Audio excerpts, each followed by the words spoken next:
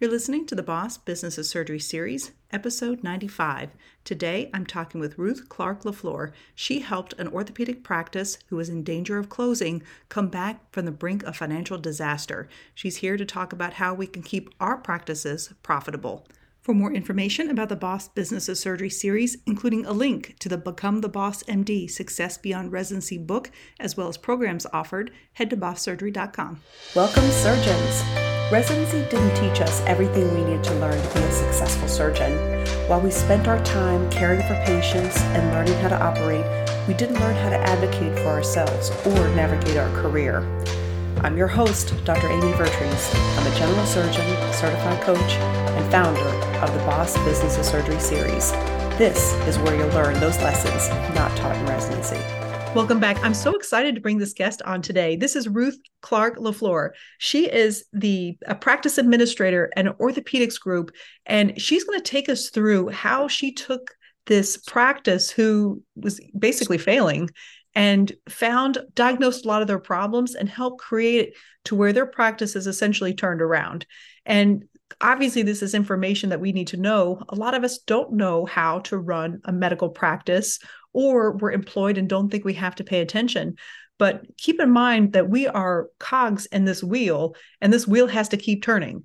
So we're either intimately involved with this wheel, or we are just a spoke in the wheel. But either way, we are intimately involved with what's happening in the practice. And so the healthier the practices that we work in are, the more successful we are going to be, and the more likely we're going to be able to negotiate for raises, at least not go out of business too, because I think a lot of people are facing that with the landscape of healthcare decreasing in reimbursement.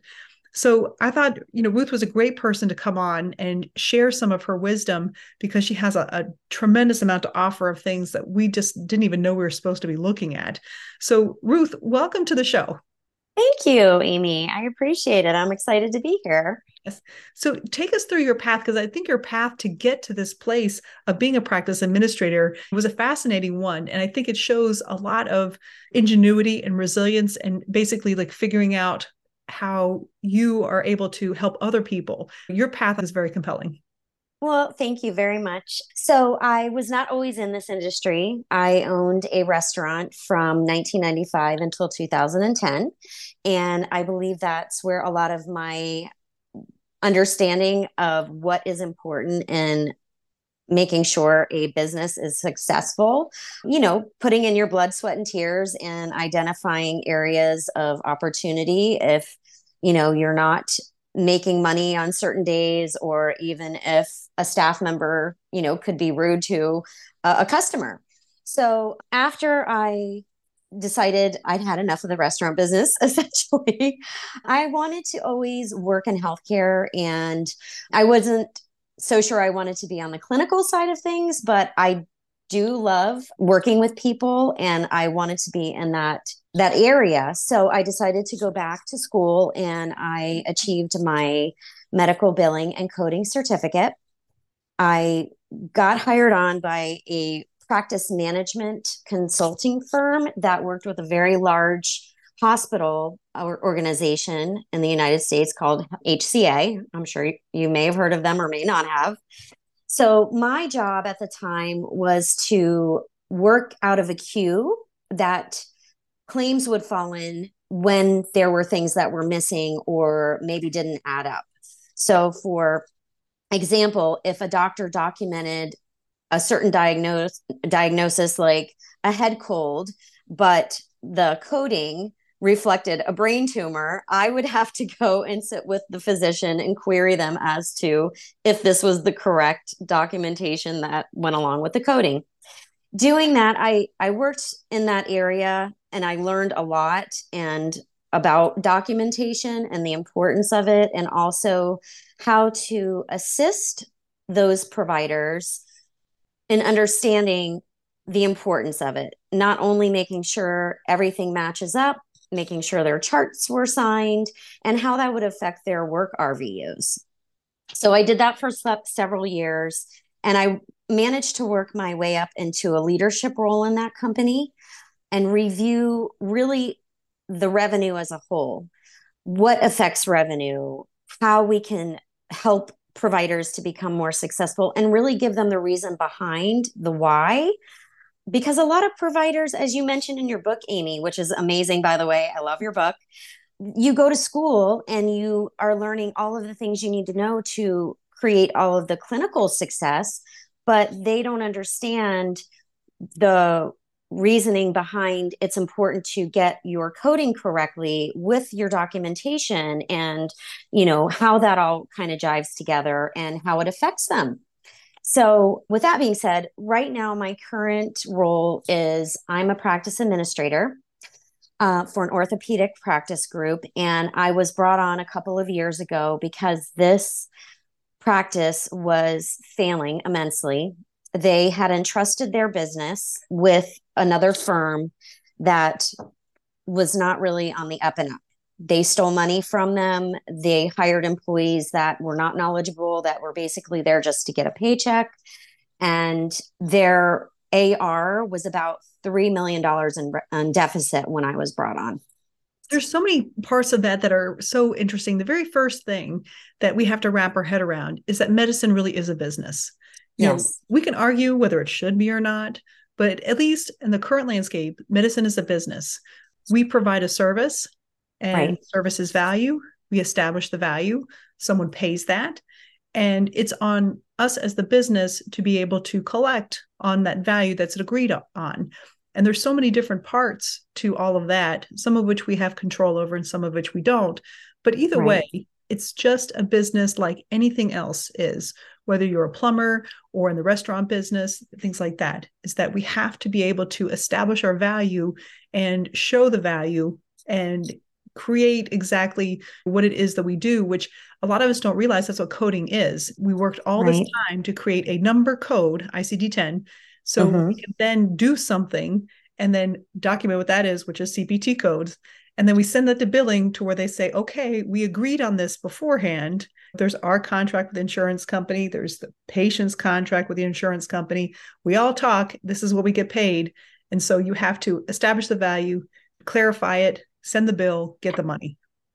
Absolutely. That's absolutely right. And so that's one of the items that I realized very quickly in this practice that I started overseeing.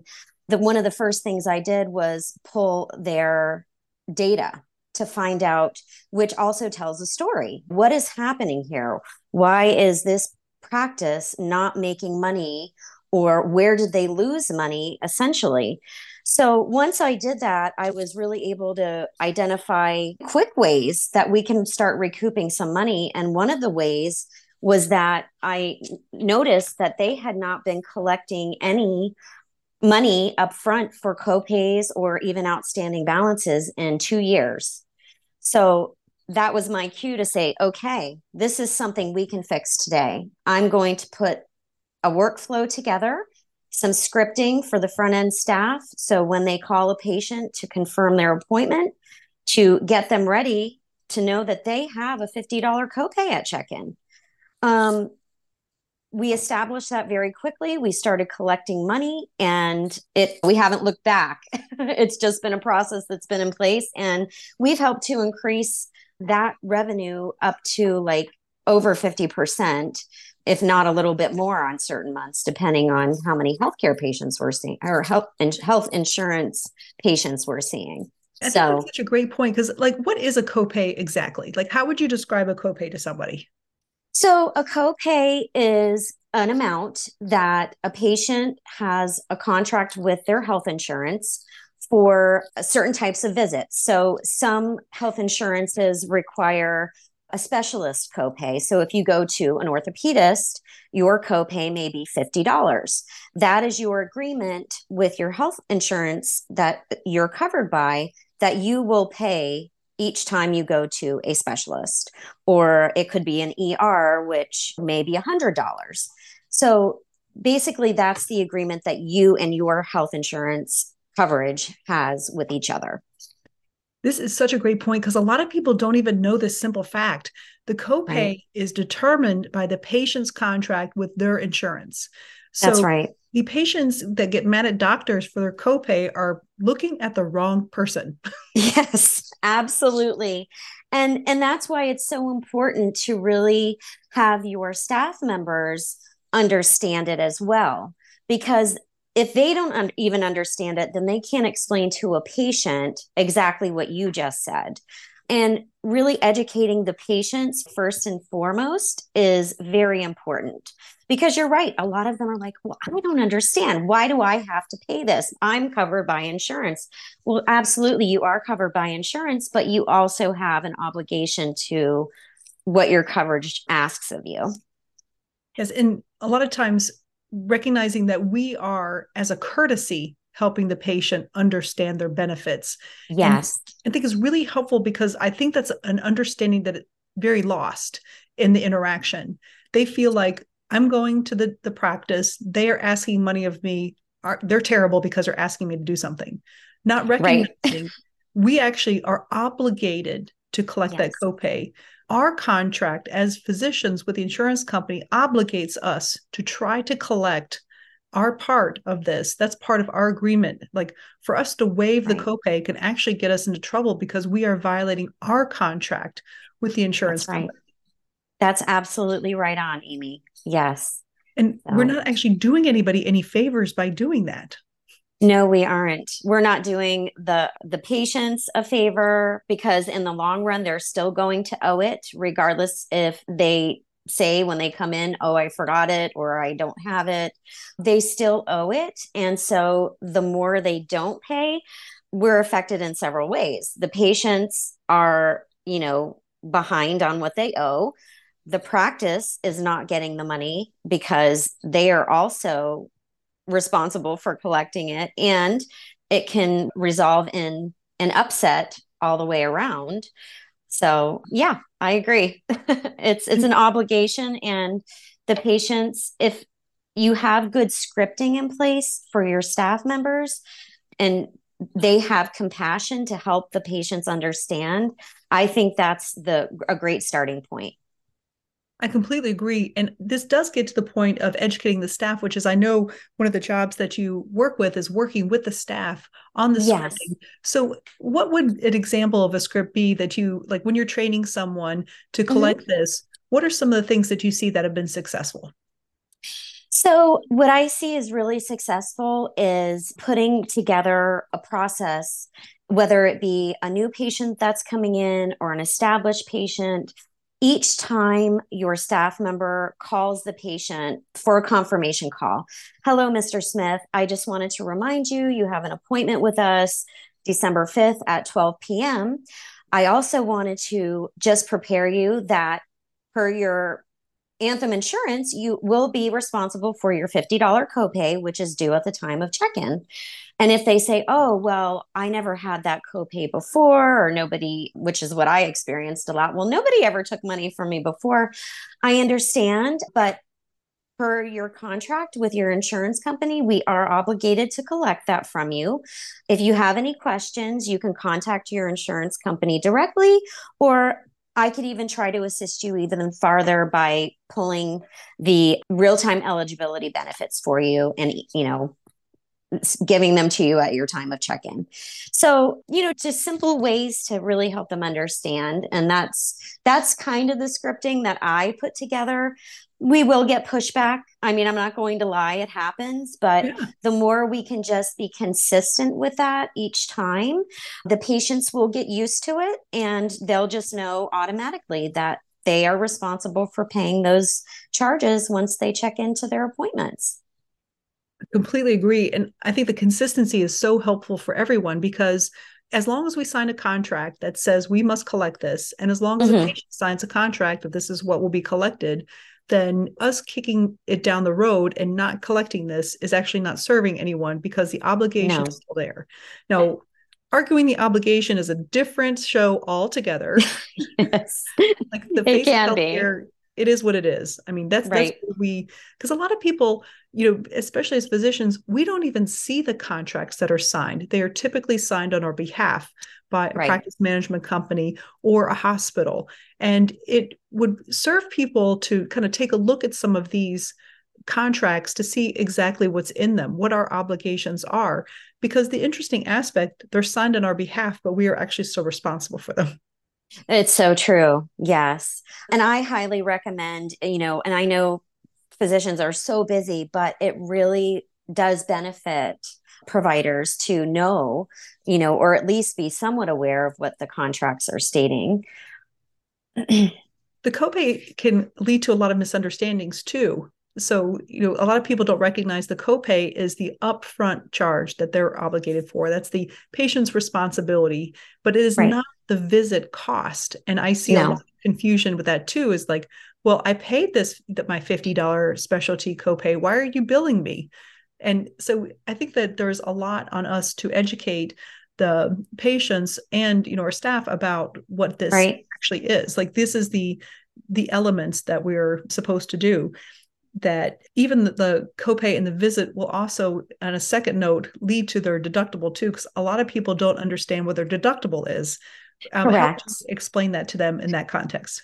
Well, so that's another process that I help put in place is educating my staff to understand what those, and if you're not familiar, they're sometimes called RTE, which is real time eligibility. It's the process of when a patient does have health insurance. Most EMR systems these days are able to quickly run a real time eligibility, which will list out what the copay responsibility is, what a co-insurance, because sometimes patients don't always have copays. They could have co-insurance, 20%, or a deductible, as you're just mentioning. So I try to always get those run prior to a patient's visit, and going through that, taking a few minutes to go through that with them and explain to them in detail, okay, you have a co-insurance responsibility, which means you won't be billed today, but after your visit and your claim is processed, you may receive a bill for that amount of coinsurance. They probably will look at me like I have two heads because a lot of patients don't really get it. But we have to make sure if they have questions that we can answer them and be knowledgeable about what they're asking. So, deductible, same thing. Some patients may have a $3,000 deductible that has not been met. So, we have to explain to them per your insurance eligibility benefits, you have a $3,000 deductible. You may not get billed today at the time of visit, but once the claim is processed, whatever is remaining on your deductible, you may receive a bill from us. So just again, just preparing the patient and giving them the knowledge that they need or to be able to answer their questions to your best of ability is always going to be what leads to successful patient relationship building and revenue. And so the co-insurance, that is essentially like they're part of the whole visit. Is that correct? Yes. So if you are charging, $100 for your office visit, which I know is really low, but I'm going to use that as an example, and the patient is responsible for 20% of that, then they would get a bill for $20. Perfect. Yeah. And a lot of people don't understand that, but I know that as far as like what the medical staff can do, what do they see and how do we help? Because I know that you mentioned a lot of people don't realize this, that the EMRs will typically pull all those things. So take us Mhm. through as you're preparing someone to come visit. How does that system work? So basically, it depends on how we get the patient. So if they are a referral, of course, we want to put all of the information in correctly and make sure that we have all of the demographics correct. Number one, there are so many times, especially in denial review, where you may see a denial for a non covered, which means, for an example, if you put in a patient's birthday incorrectly, they may say this subscriber is non-covered or this subscriber cannot be identified per their member ID. So really starting there to make sure that your staff members are obtaining all of the correct information from the patient, whether it be through a face sheet, but also calling the patient prior to say, is this all of your correct information? Is your date of birth this? Is your zip code this? I know it sounds silly, but even one number being transposed or not having a correct zip code can affect your denial rate. So that is key. Also, making sure that if they have a primary insurance or a secondary or even sometimes a tertiary insurance, we want to make sure all of those are in correctly and they're in the correct order. Because many times, if a patient has Medicare, but then they also have a secondary insurance, if that secondary insurance gets put in the primary payer field, you're going to get a denial. You will not get paid. It can be corrected. It's a very easy fix. But if you can get all of those steps in place from the get go, and there are checks and balances to make sure that everything is correct, then you will have a clean claim pretty much every single time. It's so important because you don't realize the weakest link is putting that information in. And it's Yes. so easy for someone to have a day to where you flip numbers or, Right. get any of those numbers wrong. So, crap in and crap out. Right. And the order is so important too, because we've seen to where for surgeries, especially, you need to get pre-authorization. Well, the primary insurance Yes. does not require pre-authorization, but the secondary insurance does. Absolutely. This is not a task that you want to leave to a person who does not know or does not have attention to detail. It's an incredibly important task because Yes. you can be denied thousands of dollars if you don't catch it from Right. simple mistake that any of us could make. Absolutely. And that's why one of the other keys that I feel is so crucial to any healthcare business is reviewing your data every month, looking at what the main cause for your denials are. Are they related to insurance? Are they related to missing modifiers? Are they related to not receiving the authorizations, just as you were mentioning? And that will guide you or your practice or providers or all of the above, which I think it's very important for everybody to kind of gel together and talk about these things in recognizing where the education needs to come in and correcting it quickly and putting steps in place for easy resolve of these corrections. I think it's great. You mentioned that you turned this practice around simply by collecting copays up front and outstanding balances. And so how do you advise people in managing the outstanding balance problem? Oh boy. Well, it's not always easy. Easier said than done. It's easier said than done sometimes. But what I would recommend is, again, if your EMR has the capability of pulling a report to see where you are with outstanding balances, honestly, I would recommend going for the smaller ones first. If somebody owes $10, you're more apt to send out a statement or call a patient on the phone and say, I'm so sorry, we failed to collect this from you the last time you were here, but based on what you owe per your insurance coverage, we have a $10 outstanding balance that should have been collected for your co-insurance. Would you be able to pay that today? You can take it over the phone if you have a credit card system, or you can send them, let them know a statement's on the way. And if they could pay it the next time they come in or send a check, just to get the ball rolling. And again, getting your patients in the habit of paying their balances. So reminding them during confirmation calls, getting your statements rolling out again. You may, unfortunately, depending on the age of the outstanding balance, you may have to negotiate it down. There's a way that you can also call a patient and say, this is on us. We never collected it from you. This is what you owe, but we're willing to work with you on this. Would you like to, if we reduce it, 20% or 30%, could you pay it today? Another process that I put in place that this practice did not have is a financial policy. Policies are very important to practices. So you can set that up any way that you feel is lucrative for you and your patients. What we like to do is offer a payment plan or also put a credit card on file and spell out in those policies exactly, again, what the patient is responsible for. So if they have health insurance, you will be responsible for copays. You will be responsible for your coinsurance, your deductibles. The more you can give the patient to understand what they're responsible for and have them sign it, you will be protected and you will more than likely get those payments. One more thing I did that this practice did not have was a no-show policy.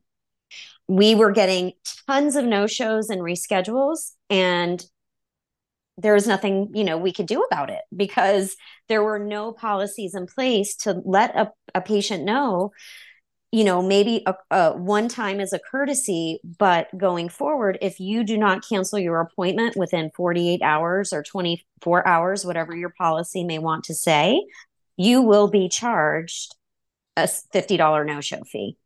And, again, letting the patients know in that policy or the financial policy they sign, as well as letting them know during confirmation calls, please call us within 48 hours to cancel your appointment to avoid the $50 no-show fee. So that was another little way that we were able to start collecting a little more money as well. We don't like to do it always, but when you have a high rate of no-shows, it really would benefit your practice to start doing that. Yes, and get the patients to their appointments.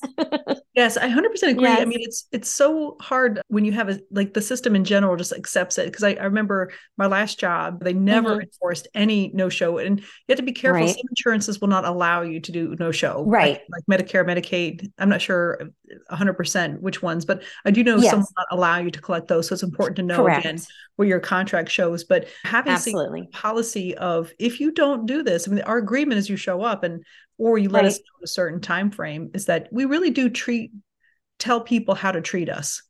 Yes. And yes, we do.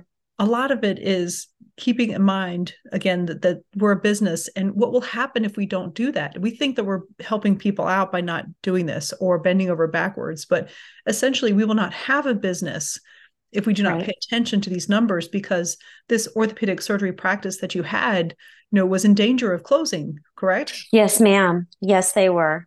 And it was a shame because this is a provider that has been in business for 26 years, had a thriving practice of 5 different practices in 5 different locations. And because of the things that occurred, and because he was not involved in the business side of things, he just saw his patients, he did his surgeries, he was a happy little camper.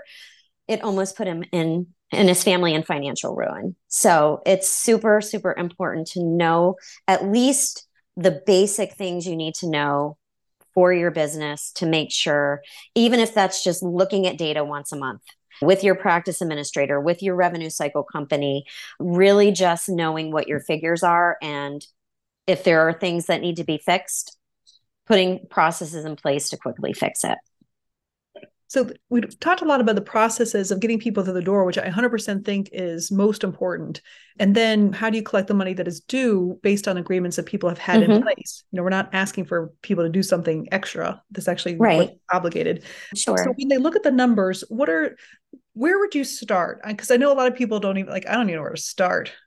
Where would you start? Yeah. So, I mean, really just pulling a basic scorecard for your practice. And a lot of EMR systems have the capability to do that each month. I would just start looking at, honestly, I would look at your denials. Where are your largest amount of denials coming from?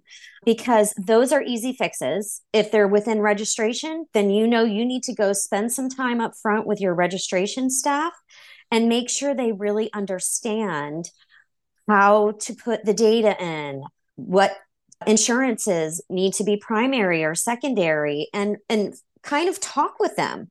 If you don't know what you don't know. So if you have a staff member who isn't well versed in knowing that Medicare is always primary over Medicaid, then you're going to keep having the same denials occur. So I think denials tell a huge story about what's going on in your practice, essentially because everything that you do in that practice is related to what denials you're getting. And it's important to kind of simplify. Denials are, you have already done the work. and you Right. have not gotten paid. Yes. Very simple. So you have already done the work. And so it's so easy to look back and say, like, oh, this may actually oftentimes be a simple fix. I had Right. a denial that it took us a year and a half to keep fighting, because what typically happens is almost always like, we need more information. No problem. We send them a note, Right. because they're trying to wrap their head around the numbers that are provided. Does this ICD-10 match the CPT code that we have all agreed we will cover? And it can be simple as, I just didn't see a note that said something. So, Right. I know that that's one simple thing. There was one Yes. where the procedure was authorized, but I was not listed as the surgeon on that. That Right. was easy to fix. That was a $4,800 mistake someone Mm-hmm. did not catch until my Right. stellar office manager did. Yes. So there's a lot of things that can be really frustrating. When we do the work, we expect to be paid. We don't realize that you still have to put forth the effort to do so. It unfortunately Yes. is a process. And when you drop it down to the basics of, it really is just a process. Right. It's math, it's numbers, it's checking boxes. It's not, they're out to get me. I'm never going to get paid. They're the problem. The patients are the problem. The system might be the problem. But Yeah, sometimes. I think Unfortunately. we won't be able to change the system if we don't understand what the system is. Correct. And that is my directive, my request, I should say, to people who don't like the system. You have to understand it if you want to understand what needs to change. That's Because right. there's no question, I think that there's a lot of the system that needs to change, but I'm also a realist. This is the system that we're living in. Yes, ma'am. That is very true. And this is something I hear from the provider I work for on a daily. He is consistently saying, this system is terrible. they're not they're not geared for us making money. And I just have to calm him down and say, okay, we can't change them, but we can change and look for ways to keep making us successful. So that's what it's all about. A little bit of this is our mindset too. Every now and then when I have someone who comes by and says, well, I cannot pay. And I have some sympathy because some people really do have trouble. However, we have the Right. obligation to collect that. And also Yes. it's like, well, I mean, we are providing a service. How do we value our service? If they Right. expect to pay the nail salon up front, why are they not expecting to pay the doctor up front? Absolutely. Absolutely. 100% agree with that. I mean, we can't go to the grocery store and take milk out of the refrigerator and say to the cashier, "Oh, I'll pay you next week." They wouldn't take very kindly to that. Exactly. So, yeah. And, we think again, we're being compassionate by giving them the milk. But Right. if we keep giving the milk, the store closes. Nobody That's wins. right. Nobody And wins. if our practice collapses, then the only option we have may be to do locums. Now it costs the system more. So Right. we're actually not serving the system either. So, understanding the system we're in and how we work in it, and then understanding how it works so we know what needs to change is really the way to do that. That is the key. Absolutely. Yes. Now, I know that you have the lots of information for people that getting to know their practice. And I know one of the things you mentioned is the 6 basics that, Yes. medical practices need to know. So where do they find this?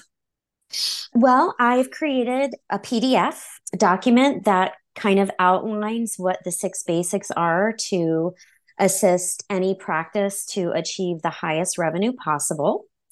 I have a website. It's docsrevenue.com. And I'd be happy to provide that free document to you just to review and maybe assist you if so inclined to look at your data and help you really understand your practice and where improvements for success can be made. And you also mentioned you have a web or an email address too. So what was that Yes. email address? Okay, so it's RC LaFleur, LAFLEUR at docsrevenueguru.com. And That's you can fantastic. email me as well. And I would love to, chat. It's my passion. It's my passion to help healthcare companies become successful and just find easy ways to do it. Because I think a lot of people might make it more complicated than it really is. but there are definitely easy ways to make yourself successful in this business. And one last question, how long do you think it would take to go from assessing a practice to making some real changes? How long is that process typically? Typically, it really depends on where you are revenue wise, but I would say within 30 days time with the smallest changes you can make a big impact, just depending on what area needs the real work done in. So once that's identified, I give it about 30 days at least to put a good process in place and start implementing those changes as soon as possible. Oh, I completely agree, because I think the first thing is denials, getting back the money you've already worked for. And Yes. then the processes over time and training people, of course, takes a lot longer. But Yes. seeing those quick wins and measuring those things along the way are so incredibly important to not get discouraged. Yes, they are. Absolutely. But I think that if we embrace, I know one flaw that I've had that I've discovered recently over this last year is that you have to actually book time as the CEO of your practice, Right. wherever, whether that's employed or not. I mean, to spend that CEO time to say, what is the health of my business? What should I be measuring? What is most important for me to focus on? And, what can I Mhm. do in this particular quarter? Because I took little things like, I'm going to focus on this particular time, not all of it, because it's too overwhelming. Right. I'll just focus Sure. on denials. I'll just focus on, the amount of return. Like, there's definitely some things that we can keep it from being overwhelming. And there's definitely Yes. a lot of resources, obviously you being one of them, to help. So I definitely encourage everyone to reach out to Ruth. And they're Thank already going to you. gain so much from this podcast episode. So I hope everyone reaches out to you, gets these six basics to improve your financial return, and reach out to you so we can better Oh, understand what we need to do in the world. well, thank you so much, Amy. And again, I just want to say it's such a pleasure to be here, and I truly do love your book. So anyone who has not purchased her book yet, definitely it's worth the read for sure. A lot of great information in there. And it's such a pleasure to work with you. Thank you. Absolutely. Thanks so much for coming on. For more information on the Boss Business of Surgery series, go to bosssurgery.com.